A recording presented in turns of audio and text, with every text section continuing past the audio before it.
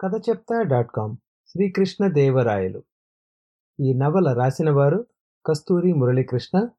Distribution చేసినవారు Navodaya book house. శ్రీకృష్ణదేవరాయలు. ఇంకా వెలుగురేఖలు ఆకాశమంతటా విస్తరించలేదు. నల్లటి ఆకాశం నీలం రంగులోకి మారటం ఇంకా ఆరంభం కాలేదు. సూర్యదేవుని రాకను ఆహ్వానించేందుకు సిద్ధమవుతున్నట్లు గాలి చల్లగా వీస్తోంది. దూరంగా గుడిగంటల ధ్వని వినిపిస్తోంది. తెల్లవారక ముందే స్వామివారికి చేయాల్సిన సేవల కార్యక్రమాలు ఆరంభమవుతున్నాయి. పెద్దగా వినిపిస్తున్న వేదమంత్రాల లయకు తాళం వేస్తున్నట్టున్నాయి ఆ గుడిగంటలు.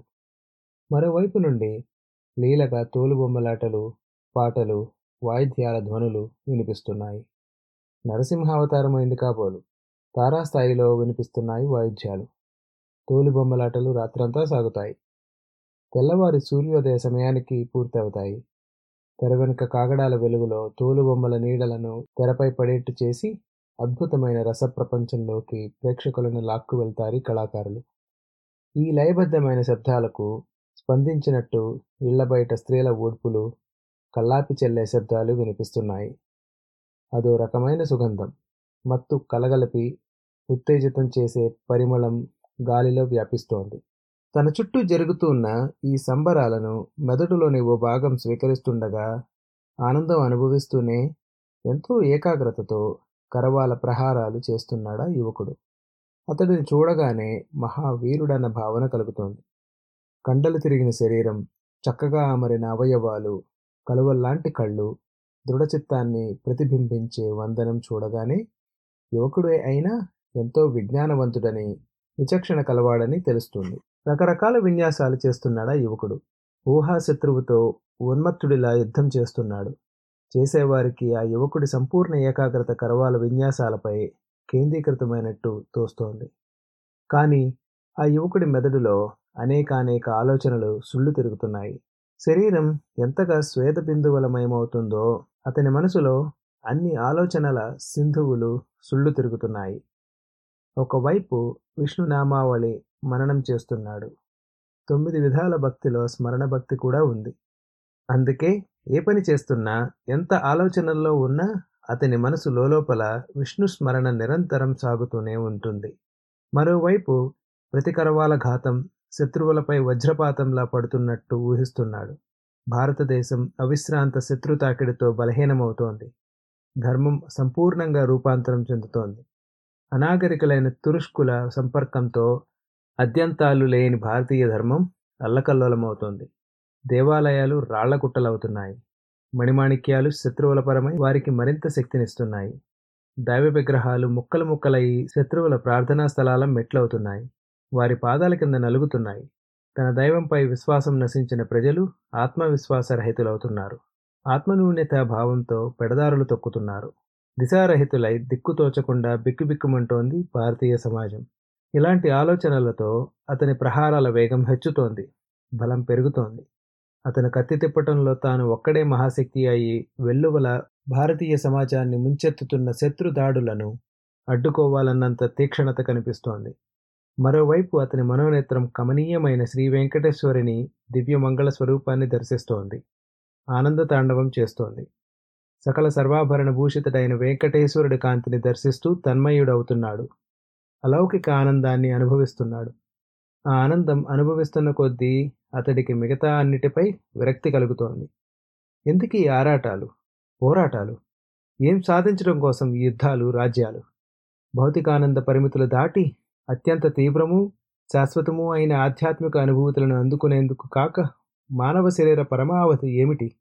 అన్నీ వదిలి వెంకటేశ్వర దర్శనంలో, స్తోత్రంలో, ధ్యానంలో జీవితాన్ని గడిపేయాలన్న భావన బలంగా కలుగుతోంది. అతనికి అదే ఆశ్చర్యంగా అనిపిస్తోంది. ఒకేసారి మనిషి మెదడు ఎన్నో పరస్పర విభిన్నమైన ఆలోచనలను చేయగలుగుతుంది. కానీ మనిషి ప్రవర్తన తన అంతరంగ ఆలోచనలకు భిన్నంగా ఉంటుంది. బాహ్య ప్రవర్తన చూసి మనిషి గుణగణాలను నిర్ణయిస్తారు. కానీ బయట కనిపించే మనిషికి, లోపలి మనిషికి ఎంతో తేడా ఉంటుంది. అతని శరీరం చెమటతో తడిసి ముద్ద అయిపోయింది.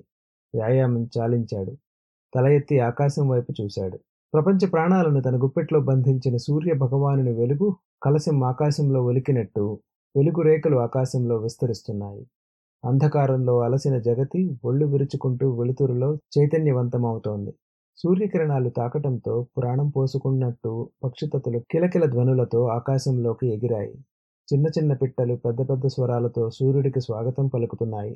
సూర్యకిరణాలు కుంచెలై ఆకాశంపై చిత్ర విచిత్ర రూపాలలో చిత్రలేఖనం గీస్తున్నట్టు అలవి కాని అందమైన ఆకారాలలో వింత వింత రంగులలో మేఘాలు వెలిగిపోతున్నాయి.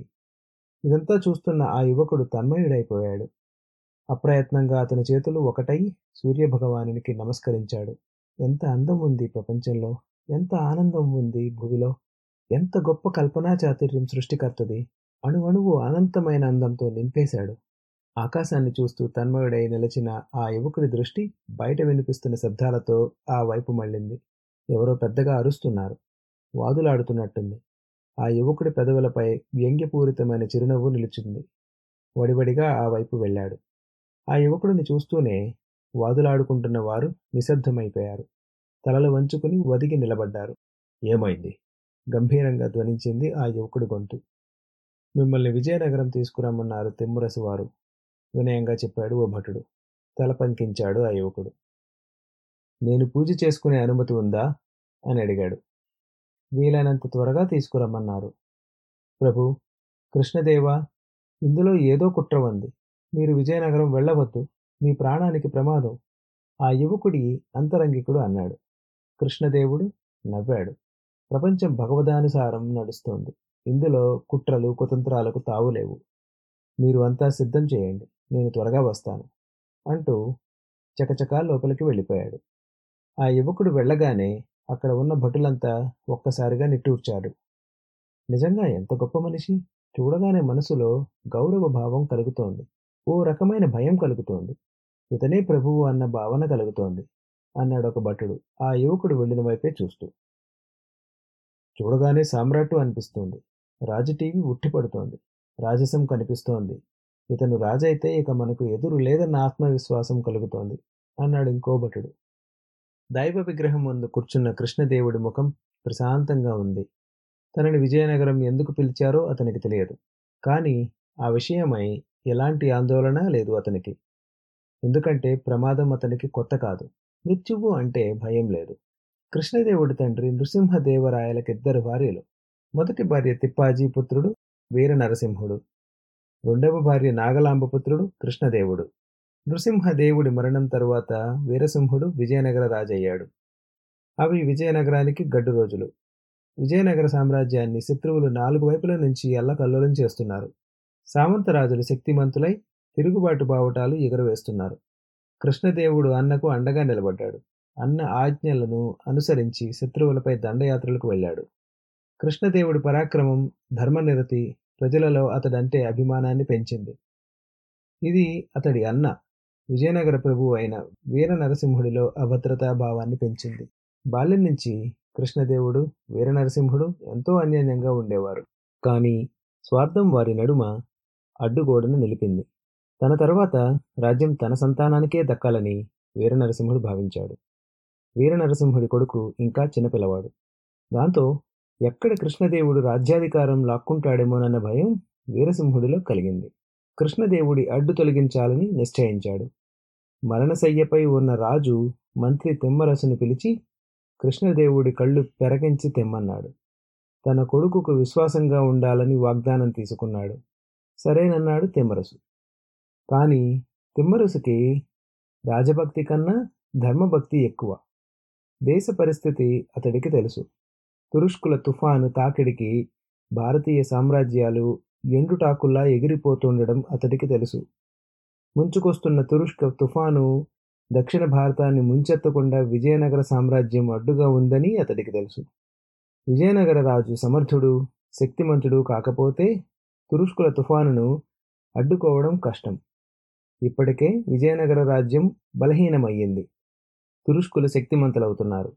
ధైర్యం పెరిగిన సామంతరాజులు విజయనగర సామ్రాజ్యాన్ని ప్రశ్నిస్తున్నారు, ధిక్కరిస్తున్నారు.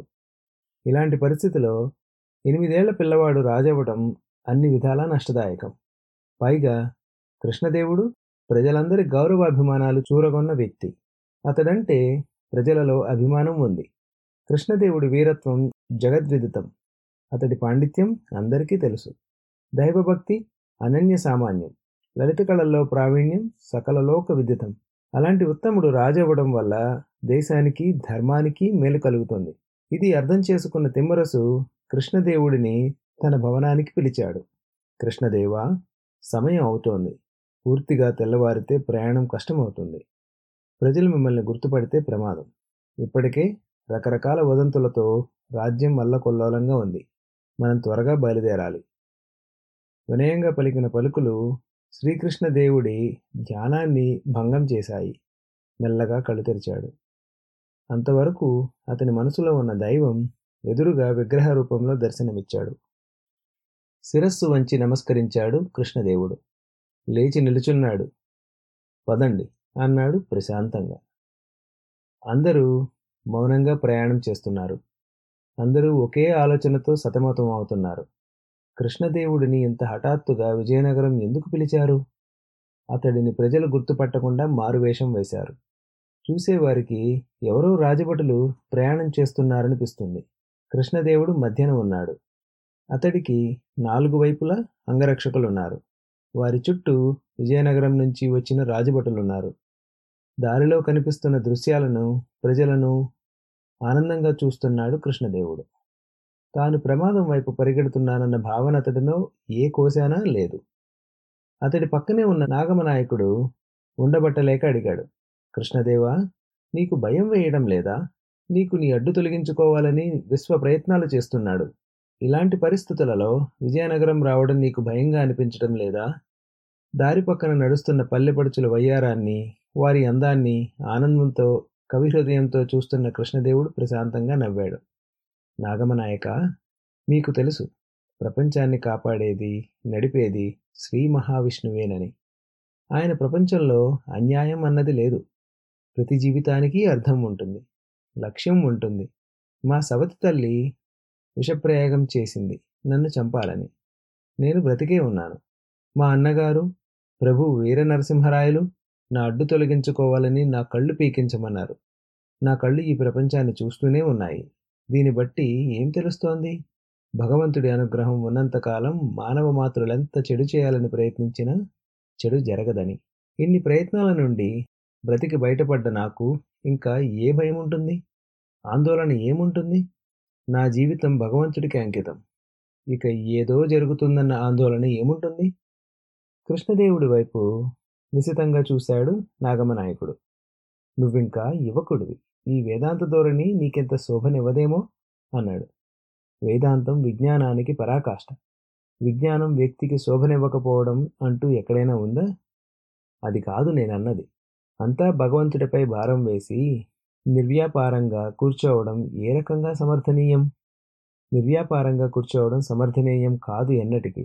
నా జీవితానికి ఒక అర్థం, లక్ష్యం ఉన్నాయన్న విశ్వాసం నాకు కలిగింది. భగవద్ అనుగ్రహం నాపై ఉందన్న నమ్మకం ఉంది. ఇంకా నేనెవరికైనా ఎందుకు భయపడాలి అన్నాను. అంతే తప్ప నిర్వ్యాపారంగా కూర్చోవాలని అనలేదే, సూటిగా అడిగాడు కృష్ణదేవుడు. నాగమనాయకుడు కాసేపు మౌనంగా ఉన్నాడు. చివరికి అడిగాడు. వీరసింహుడి అవసాన దశ సమీపించింది. తన కొడుకు తిమ్మరాజుకు పట్టాభిషేకం చేయాలని నిశ్చయించాడు. ఈ సమయంలో తిమ్మరసు మిమ్మల్ని రాజధానికి రమ్మనటంలో మీకు ప్రమాదం కనపడటం లేదా? ప్రశాంతంగా నవ్వాడు కృష్ణదేవుడు. తిమ్మరసు నన్ను చంపాలనుకుంటే ఎప్పుడో చంపేవాడు. నా కన్నుల బదులు మేక కన్నులు పీకి రాజును మభ్యపెట్టేవాడు కాదు. ఇప్పుడు నన్ను నిజంగా చంపించాలనుకుంటే నన్ను విజయనగరం పిలవాల్సిన పనే లేదు. అదీకాక నాకు రాజ్యకాంక్ష లేదని నేను స్పష్టం చేశాను ఎప్పుడో. కాబట్టి ఏ రకంగానూ నేను కాబోయే రాజుకు ప్రమాదకరం కాను. నా వల్ల ఎవరికీ ప్రమాదం లేనప్పుడు నాకెవరి వల్ల ప్రమాదం ఉండే వీలు లేదు, చెప్పాడు కృష్ణదేవుడు. కానీ రకరకాల వదంతులు ప్రచారంలో ఉన్నాయి. ఇప్పటికే రాజు మీ కళ్ళు పీకించాడని తెలిసిన ప్రజలు కోపోద్రిక్తులై ఉన్నారు. రాజును దూషిస్తున్నారు. ఇది చూస్తుంటే రామచంద్రుడు వనవాసానికి వెళ్తాడని తెలిసిన అయోధ్య ప్రజలు ఎలా ఉండేవారో ఊహించే వీలవుతోంది, అన్నాడు నాగమనాయకుడు. ఆత్మవిశ్వాసం లేని ప్రజలు వదంతులను నమ్మినంత సులభంగా వాస్తవాలను నమ్మరు. నా మీద నాకు విశ్వాసం ఉంది, భగవంతుడి మీద విశ్వాసం ఉంది, విధిపై నమ్మకం ఉంది. ఇంకా అనుమానాలకు తావేది, సూటిగా అన్నాడు. నాగమనాయకుడు మాట్లాడలేదు. కానీ మనసులోనే అతడు కృష్ణదేవుడికి నమస్కరించాడు. ఇతడు యువకుడైనా తెలివైనవాడు, ఆత్మవిశ్వాసం ఉన్నవాడు, దైవచింతన కలవాడు, ధర్మం పట్ల గౌరవం ఉన్నవాడు. ఇవన్నీ కాక మహావీరుడు. ఇలాంటి వాడు రాజైతే ఈ రాజ్య ప్రజలు ధన్యులవుతారు. ధర్మం నిలుస్తోంది. కానీ విధి ఎలా ఉందో! ఇతడి కోసం విజయనగరంలో ఏం ఎదురు చూస్తోందో! ఇంత తెలివి, విజ్ఞానం, వీరత్వం సర్వం రాజ్యం కోసం జరిగే కుట్రల్లో అంతమైపోతాయా? లేక విధి ఆడే అందమైన ఆటలో ఈయన విజేతగా నిలిచి విజయనగర సామ్రాజ్యాన్ని ఎదురులేని రాజ్యంగా నిలుపుతాడా? ఎవరి ఆలోచనలలో వారుండగా విజయనగరాన్ని సమీపించారు. వీర నరసింహుడు మరణించాడు. ప్రజలలో భయాందోళనలు మిన్నంటాయి. తిమ్మరాజుకు పట్టాభిషేకం చేస్తారట. 8 ఏళ్లవాడు రాజైతే దేశానికి రక్షణ ఎలా? ప్రజలు తల్లడిల్లసాగారు. సమర్థుడైన కృష్ణదేవుడి కళ్ళు పీకి పనికిరాని వాడిగా చేశారు. ఇప్పుడు రాజ్యానికి దిక్కెవరు? తిమ్మరసు తెలివైనవాడే, గొప్పవాడే. కానీ మంత్రి విలువ మంత్రిదే, రాజు విలువ రాజుదే. తిమ్మరసు రాజవుతాడట. విజయనగరానికి 8 ఏళ్ల తిమ్మరాజు రాజవుతాడన్న వార్త విన్న సామంతరాజులు తిరుగుబాటు బావుట ఎగురవేశారు. కావేరీ తీరంలోని రాజ్యం శివసముద్రం. రాజు 8 ఏళ్ల రాజుకు కప్పం కట్టను అని ప్రకటించి ఓ ఆట వస్తువును కానుకగా పంపుతామన్నాడు. మలయాళ రాజులు తాము స్వతంత్రులమన్నారు. తంజావూరు, తిరుచునాపల్లి, మధుర, తిరునగరు రాజులు కప్పం చెల్లించడం మానేశారు. ఇక విజయనగరం మాదేనన్నారు గజపతి రాజులు. విజయనగరానికి కాబోయే రాజుకు 8 ఏళ్లేనని తెలిసిన ఆదిల్ షా వికటాట్టహాసం చేశాడు. ఈయన గతంలో రాయచూరు దుర్గాన్ని విజయనగర రాజుల నుండి గెలుచుకున్నాడు. ఇలా వీర నరసింహుడి అవసాన దశలో విజయనగరం బలహీనమైంది. మిత్రులు శత్రువులయ్యారు, స్వతంత్రులయ్యారు, శత్రువులు భయంకరులయ్యారు. బలహీనమైన విజయనగర సామ్రాజ్యం ఎత్తుకెళ్లేందుకు అనువైన మాంసఖండంలా అందరి నోళ్లు ఊరించసాగింది. ఆ గదిలో వారంతా గంభీరంగా ఉన్నారు. కాగడాల వెలుతురులో వారి ముఖాలు మరింత గంభీరంగా ఉన్నాయి. కృష్ణదేవుడు ఆ గదిలో అడుగుపెట్టగానే వారంతా మౌనంగా అతడి ప్రతి కదలికను పరిశీలించసాగారు. గదిలోని వారిని చూడగానే అది అంతరంగిక రహస్య సమావేశమని కృష్ణదేవుడికి అర్థమైంది. తిమ్మరసుకు నమస్కరించాడు కృష్ణదేవుడు. ఆ గదిలో సాళువ గోవిందరాజు, నాదెండ్ల అప్పయ్య మంత్రి, నాదెండ్ల గోపమంత్రి, రెంటూరి చిట్టమంత్రి, రాయసము కొండమరుసు, త్రియంబకదేవుడు కూడా ఉన్నారు. అందరినీ చూసి పలకరింపుగా నవ్వాడు కృష్ణదేవుడు. నాగమనాయకుడు పక్కన ఖాళీగా ఉన్న ఆసనంపై కూర్చున్నాడు. కృష్ణదేవా, నీకొక గురుతర బాధ్యత అప్పగించడానికి విజయనగరం పిలిపించాల్సి వచ్చింది. గంభీరంగా ధ్వనించింది తిమ్మరసు స్వరం. ఆజ్ఞాపించండి. నా ప్రాణం కాపాడి నాకు 2వ జన్మ ప్రసాదించారు. మీరు నాకు తండ్రి సమానుడు. మీ ఆజ్ఞను శిరసావహిస్తాను నిశ్చయంగా అన్నాడు కృష్ణదేవుడు. కృష్ణదేవ, ప్రస్తుతం విజయనగర సామ్రాజ్యం అత్యంత క్లిష్ట దశలో ఉంది. నీకు తెలుసు విజయనగర సామ్రాజ్యం ఎలాంటి పరిస్థితులలో ఏర్పడిందో, ఏ లక్ష్యంతో ఏర్పడిందో తల ఊపాడు కృష్ణదేవుడు. ఆవేశంగా లేచాడు రాయసము కొండమరుసు. తురుష్కుల తాకడికి ఓరుగుల రాజ్యం ధ్వంసం అవ్వడంతో భారతీయ ధర్మానుయాయులకు నిలువ నీడ లేకుండా పోయింది. గూడి చెదిరిన పక్షుల్లా సనాతన ధర్మానుయాయులు కకావికలయ్యారు. రాక్షసుల్లా తురుష్కులు కనపడ్డ ప్రతి వారిని మతం మార్చారు. బలవంతంగా నోళ్లలో గోమాంసం కుక్కి ధర్మభ్రష్టులను చేశారు. స్త్రీలను పట్టి చెరిచారు. మతం మారని వారిని నిర్దాక్షిణ్యంగా నరికారు. చర్మం వలిచారు. నిప్పుల్లో కాల్చారు. అంతటితో ఆగలేదు. దేవాలయాలు ధ్వంసం చేశారు. పవిత్ర మందిరాలను పెంటకుప్పలుగా చేశారు. విగ్రహాలను ముక్కలు ముక్కలు చేశారు. ధ్వంసమైన మందిరాల రాళ్లలో వారి ప్రార్థనా స్థలాలను నిర్మించుకున్నారు. ఆ ప్రార్థనా స్థలాల మెట్లపై దేవ విగ్రహాల ముక్కలు పరిచారు. ఇలాంటి సమయంలో తురుష్కుల నుంచి ధర్మాన్ని, ప్రజలను రక్షించేందుకు స్వచ్ఛందంగా నాయకత్వం వహించారు వీరులు.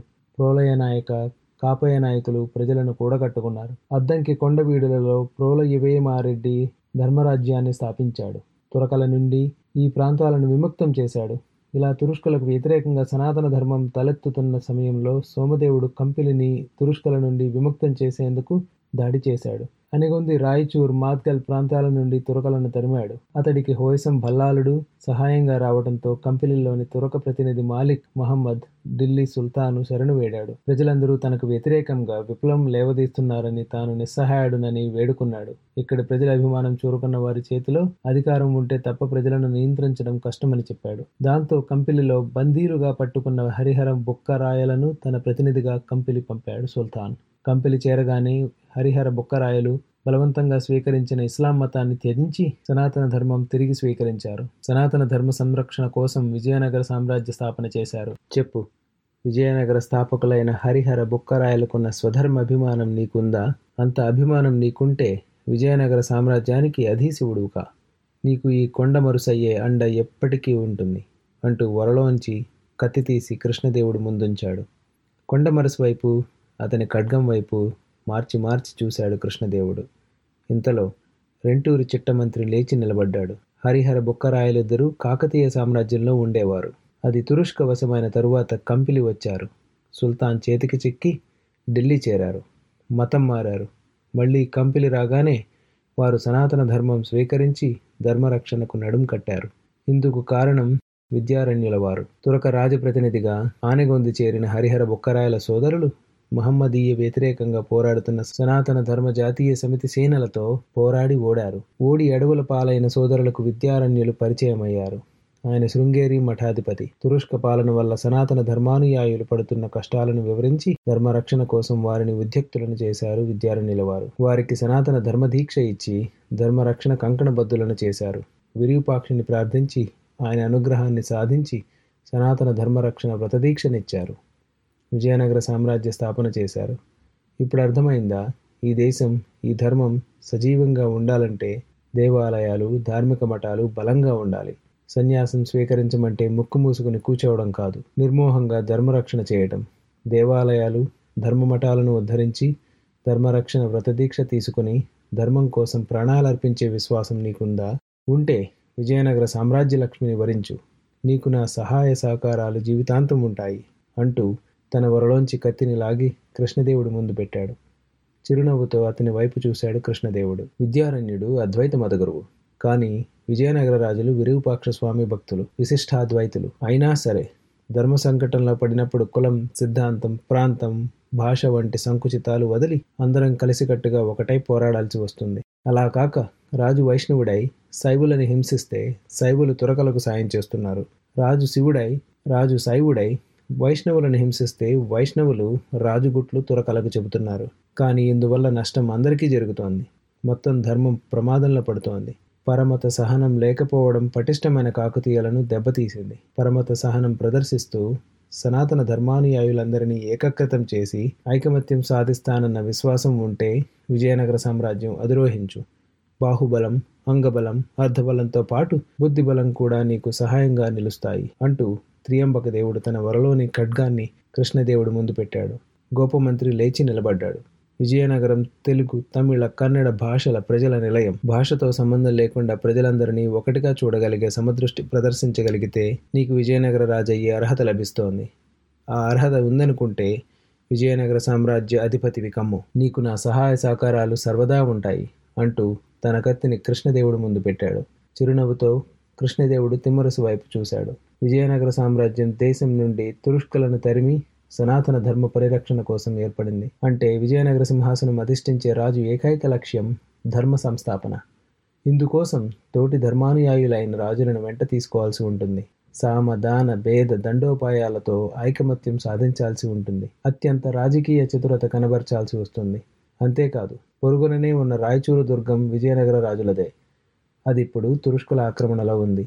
విజయనగర సింహాసీనులయ్యే రాజులు ఆ బలాఢ్యమైన దుర్గాన్ని స్వాధీనపరుచుకోవాలని పూర్వ విజయనగర రాజు సాళువ నరసింహుడు తన మరణ శాసనంలో రాశాడు. సాటి హిందూ రాజుల నడుమ ఐకమత్యం సాధించడమే కాక రాయచూరుతో సహా తురుష్క రాజ్యాలను విజయనగర సామ్రాజ్యంలో విలీనం చేయగల సామర్థ్యం, చాతుర్యం మీకున్నాయన్న నమ్మకం నాకుంది. అందుకే విజయనగర సామ్రాజ్యాధినేత మీరే శ్రీకృష్ణదేవరాయ ప్రభువు అన్నాడు తిమ్మరసు. శ్రీకృష్ణదేవరాయలు అందరి వైపు గంభీరంగా చూశారు. తనపై వీరంతా ఉంచుకున్న గురుతర బాధ్యత అతనికి అర్థమైంది. నాకు రాజ్యకాంక్ష లేదు, ఐశ్వర్యలాలస లేదు, కానీ ధర్మరక్షణ ఆసక్తి ఉంది. అందుకే మీరు నాపై ఉంచుతున్న గురుతర బాధ్యతను మనస్ఫూర్తిగా స్వీకరిస్తున్నాను. నాకు తెలుసు మనమంతా విధి చేతులలో పాములమని. కానీ ఆత్మవిశ్వాసం, దైవభక్తి ముందు విధి తలవంచక తప్పదని తెలుసు.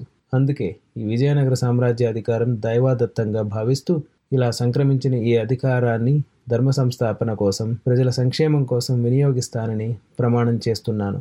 నాకు ధర్మరక్షణ మార్గంలో ఉన్నంతకాలం నాకు మీ అండదండలు ఉంటాయని ఆశిస్తున్నాను అన్నాడు కృష్ణదేవరాయలు అందరినీ చూస్తూ. ఆ గదిలో ఉన్న వారంతా కృష్ణదేవరాయలలో కలిగిన మార్పును చూసి ఆశ్చర్యపోయారు. గదిలో అడుగుపెట్టినప్పుడు అతడు యువకుడు, కృష్ణదేవుడు. కానీ ఇప్పుడు విజయనగరాధీశుడు, శ్రీకృష్ణదేవరాయలు. అందరినీ కలిగి చూస్తూ గంభీరంగా అన్నాడు కృష్ణదేవరాయలు. నేను ఈ రాజ్యాధికారం విరూపాక్ష స్వామి దయ వలన లభించిందని భావిస్తున్నాను. రాజును విష్ణు అంశగా భావిస్తారు ప్రజలు. అంటే విష్ణువులా ధర్మపాలన చేయాలని అర్థం.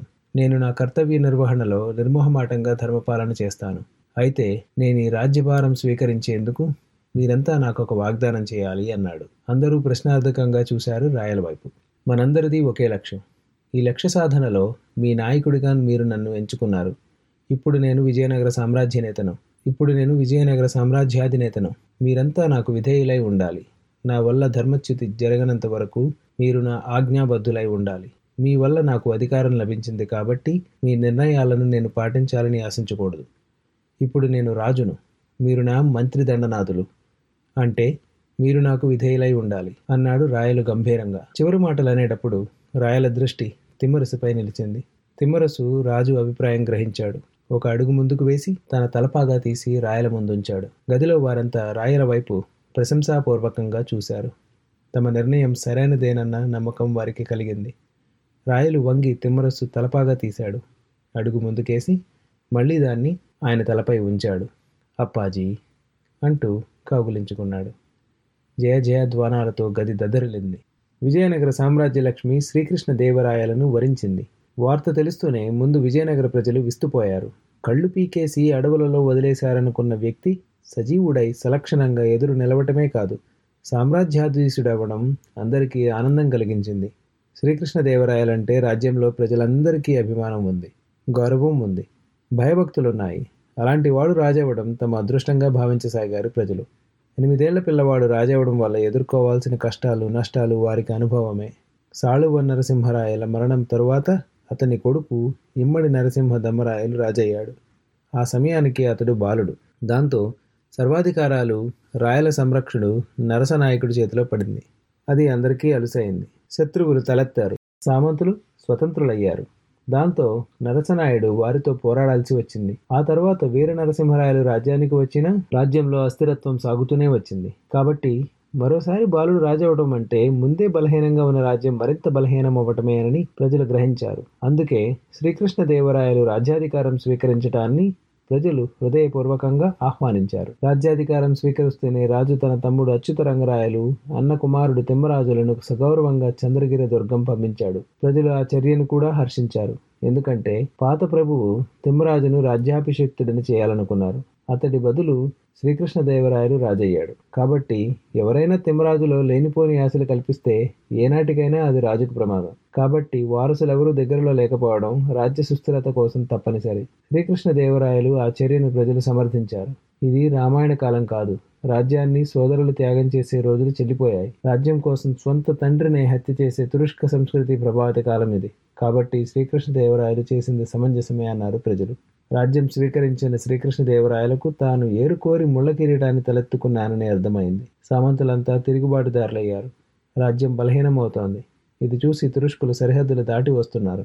పరిస్థితిని పరిశీలించాడు రాయలు. తన అంతరంగికులతో సమావేశమయ్యాడు. నేను రాజ్యం స్వీకరించిన సందర్భంగా సాయంత్రం విరూపాక్ష స్వామి ఆలయాన్ని దర్శిస్తాను అన్నాడు రాయల గంభీరంగా. అందరూ ప్రశంసాపూర్వకంగా తలలూపారు. రాజ్యం పరిస్థితి ఏమీ బాగోలేదు చెప్పాడు తిమ్మరాసు. ఇంకా ఏదో చెప్పబోతూ శ్రీకృష్ణదేవరాయల ముఖంలో కనిపిస్తున్న భావం చూసి ఆగిపోయాడు. పరిస్థితులు ప్రతికూలంగా ఉన్నప్పుడే ఆత్మవిశ్వాసం అత్యంత ఆవశ్యకం. మరోసారి పరిస్థితులు బాగాలేవన్న మాట నాకు వినపడకూడదు. దాదాపు ఆజ్ఞాపించినట్టే అన్నాడు. పరిస్థితులను ఏం చేస్తే బాగవుతాయో సూచనలు కావాలి నాకు. సమస్య స్వరూపాన్ని వివరించి పరిష్కారాలు సూచించండి అన్నాడు మృదువుగా.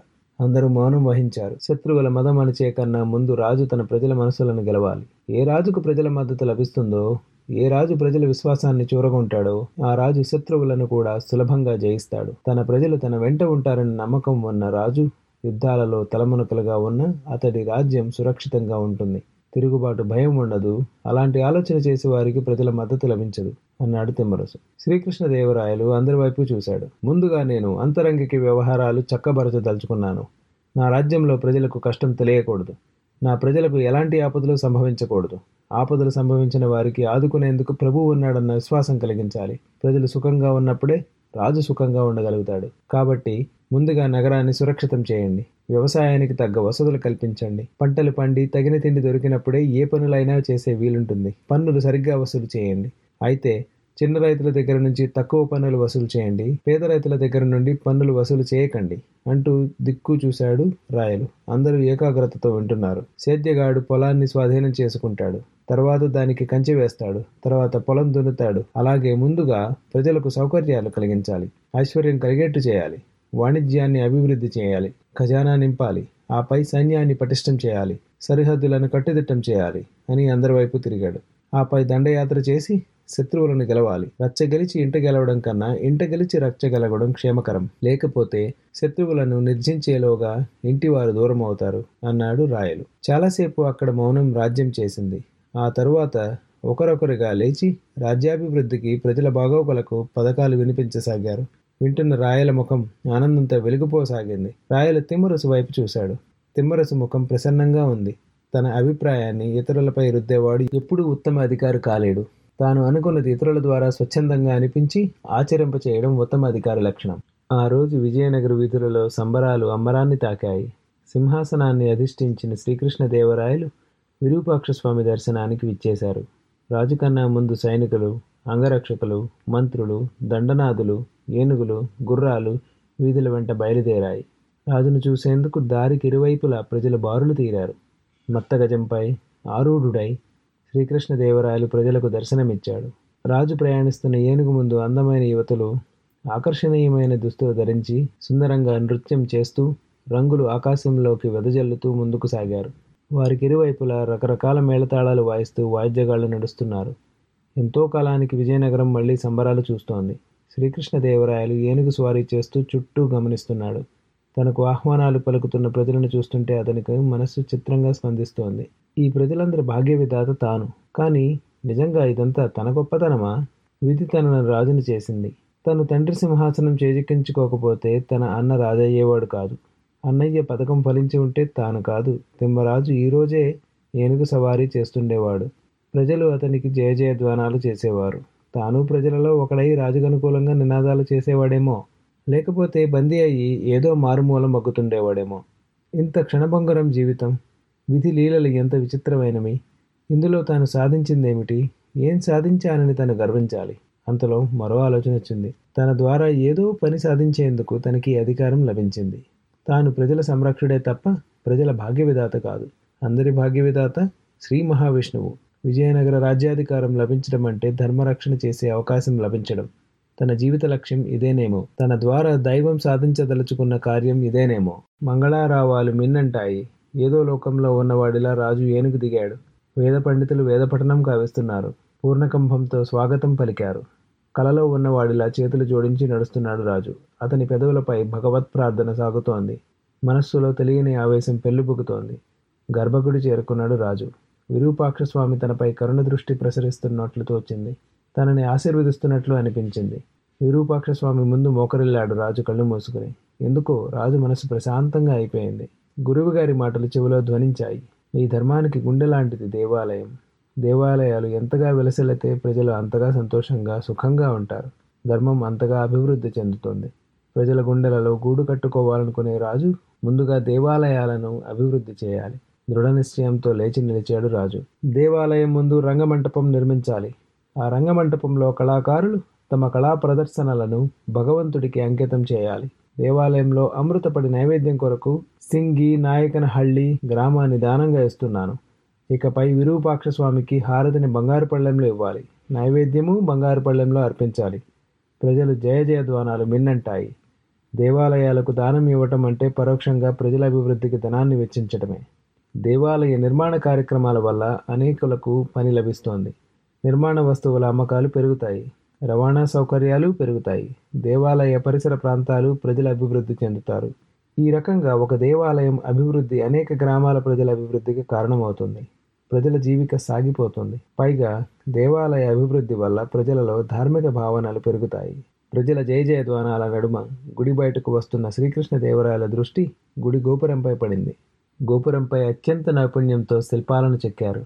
కానీ గోపురం శిథిలావస్థలో ఉంది. కోశాధికారి వైపు చూశాడు రాజు.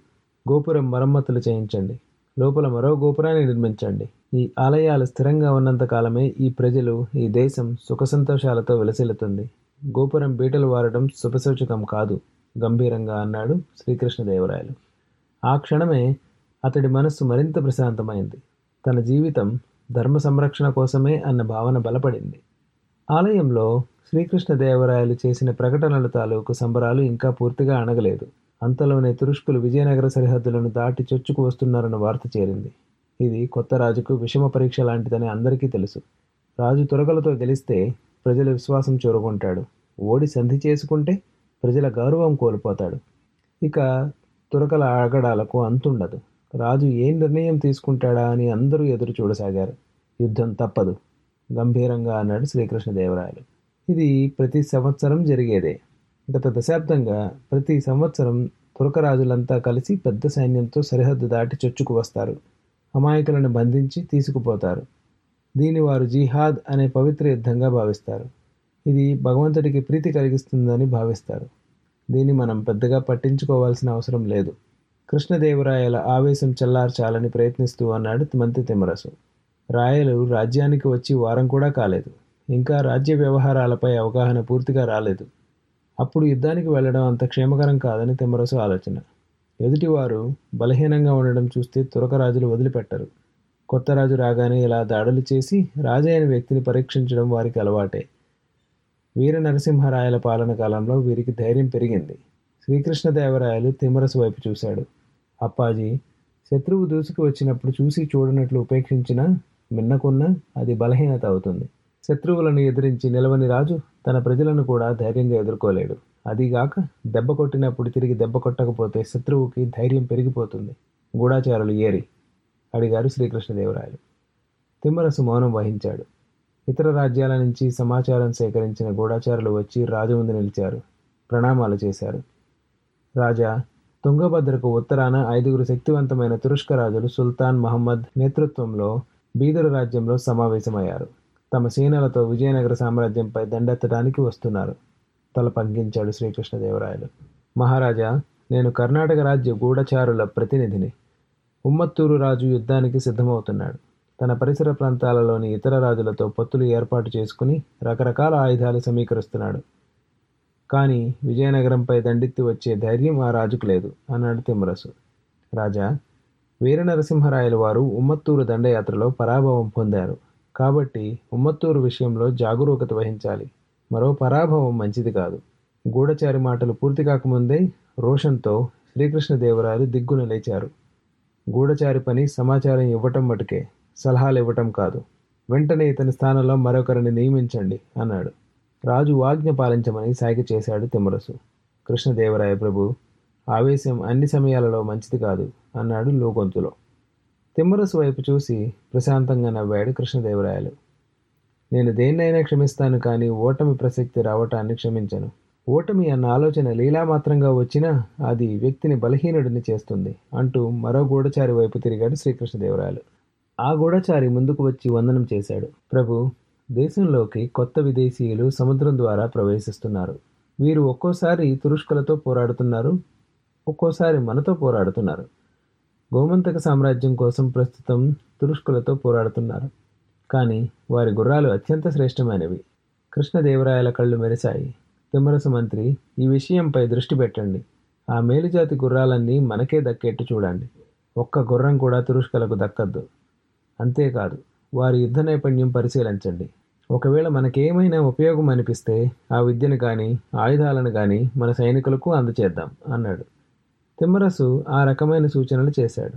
మరో గూఢచారి ముందుకు వచ్చి నమస్కరించి చెప్పాడు.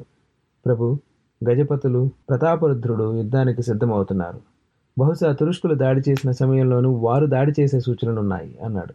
రాజు తల పంకించాడు. గూఢచారులు వెళ్ళిపోయిన తరువాత తిమ్మరసు వైపు తిరిగాడు రాజు. నా నిర్ణయం మారలేదు. తురుష్కులతో యుద్ధంలో గెలుపు మన ఇతర శత్రురాజుల గుండెల్లో గుబులు కలిగిస్తోంది. గెలుపు తథ్యమా? భయపడుతూ ప్రశ్నార్థకంగా అడిగాడు ఒక సేవానాయకుడు. రాయలు కోపంగా అతడి వైపు తిరిగాడు. నేను పాల్గొన్న ప్రతి యుద్ధంలో గెలుపు నాదే. ఎందుకంటే నేను ఈ సింహాసనం అధిష్ఠించిందే గెలవటానికి. నన్ను ఈ స్థాయికి తెచ్చిన విరూపాక్ష స్వామి నా గెలుపుకు కారణం అంటూ సేనాపతి వైపు తిరిగాడు. బలాలను సమీకరించండి. శత్రువుని ఎక్కడ ఎదుర్కొంటే మంచిదో చూడండి అన్నాడు. తిమ్మరసు వైపు ఓసారి చూసి సభ వదిలి వెళ్ళిపోయాడు కృష్ణదేవరాయలు. కృష్ణదేవరాయల శౌర్య ప్రతాపాల గురించి ఎవరికీ సందేహం లేదు. కానీ ఇంకా యువకుడు, అప్పుడే రాజ్యానికి వచ్చాడు. అప్పుడే తురుష్క రాజులతో తలపడటం ఎంతవరకు మంచిది అన్న ఆలోచన ప్రతి ఒక్కరి మదిలో మెదులుతోంది.